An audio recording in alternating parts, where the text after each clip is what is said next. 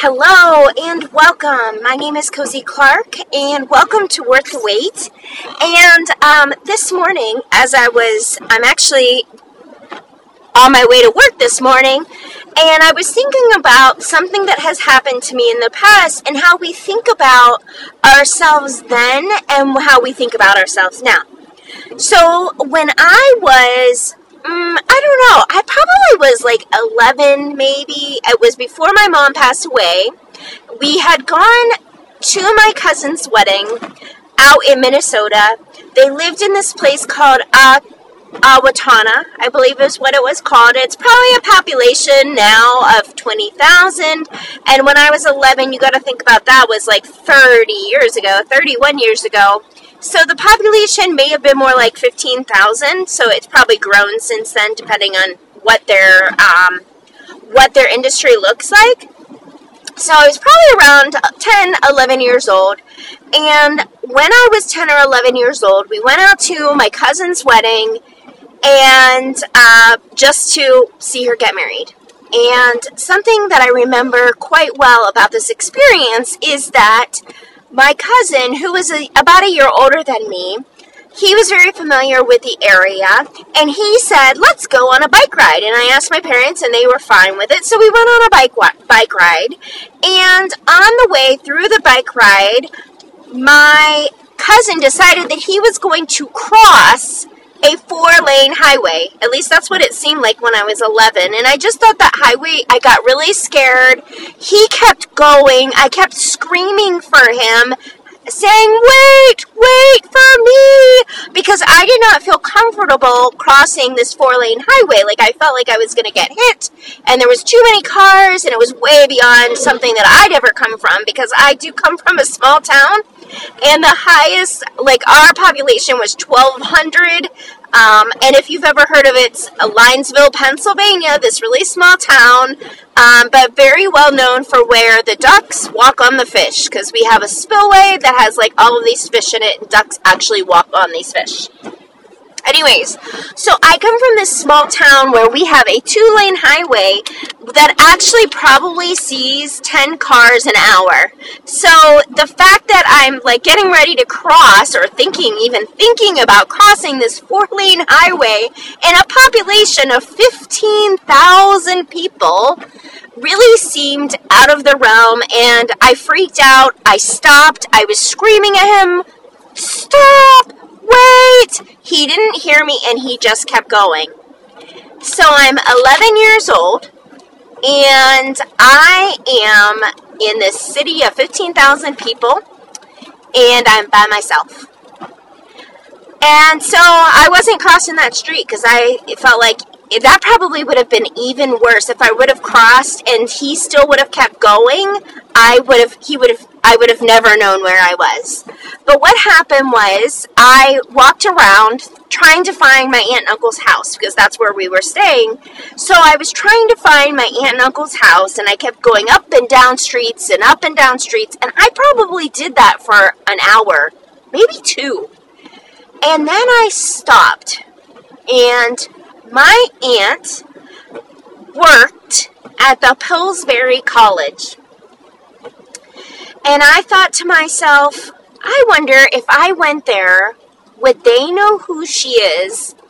And would they be able to help me get in contact with them so I could get back to her house and home? Or would they at least know where she's lived so I could get back to where I needed to go? Because I knew that she worked there, and I don't know, I come from a small town. Unfortunately, or maybe fortunately, when you go to Ray's Marketplace, everybody knows everybody, and they would be able to tell me where so-and-so lives, or would be able to get me in contact with them so that they could come and pick me up. So I guess small town mentality, and I'm thinking, well, maybe, just maybe, they can help me. It's a big building. I'm not going to somebody's house. There's lots of people there, and they would be able to help me get back to where I needed to be.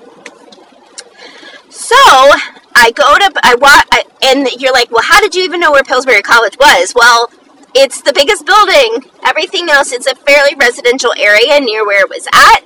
And I saw this big building, which is similar to maybe a church, because it is I believe it is like a Bible college, or like a college that does, is a Christian college.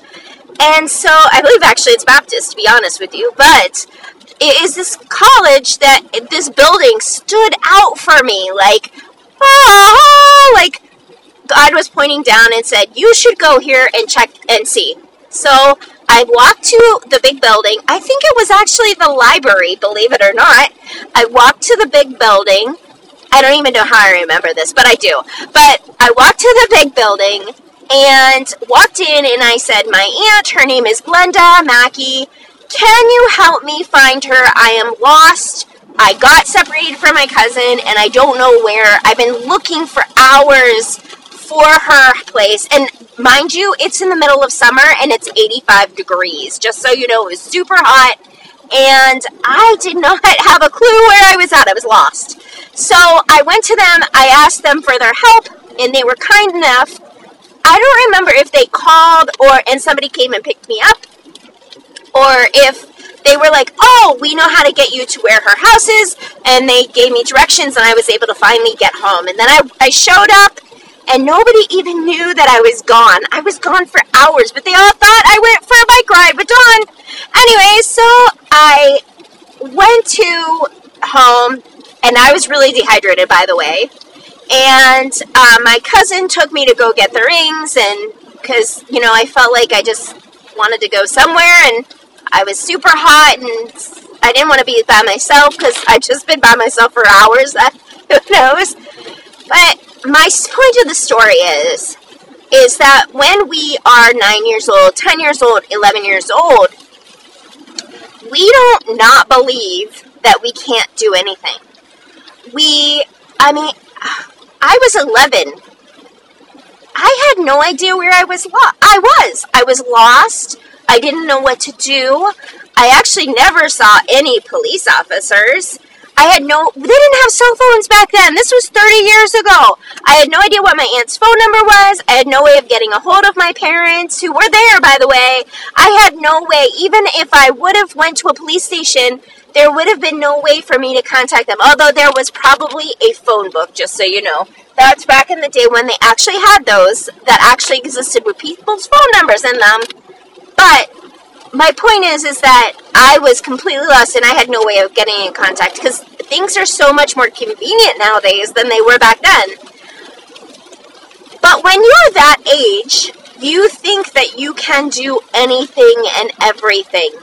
You have no preconceived notions, no thoughts of somebody telling you no, no thoughts of you can't do this, no thoughts of, well, you can't be a film director or a movie maker, or if you want to be an actress, you can be an actress.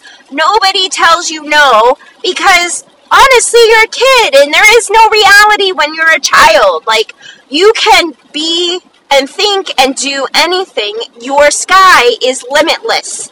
And so, you create these dreams, whether or not you decide to make it or not. I just knew that I needed to get to a certain place, and I got to that certain place, and nobody was going to tell me no, that wasn't a good idea.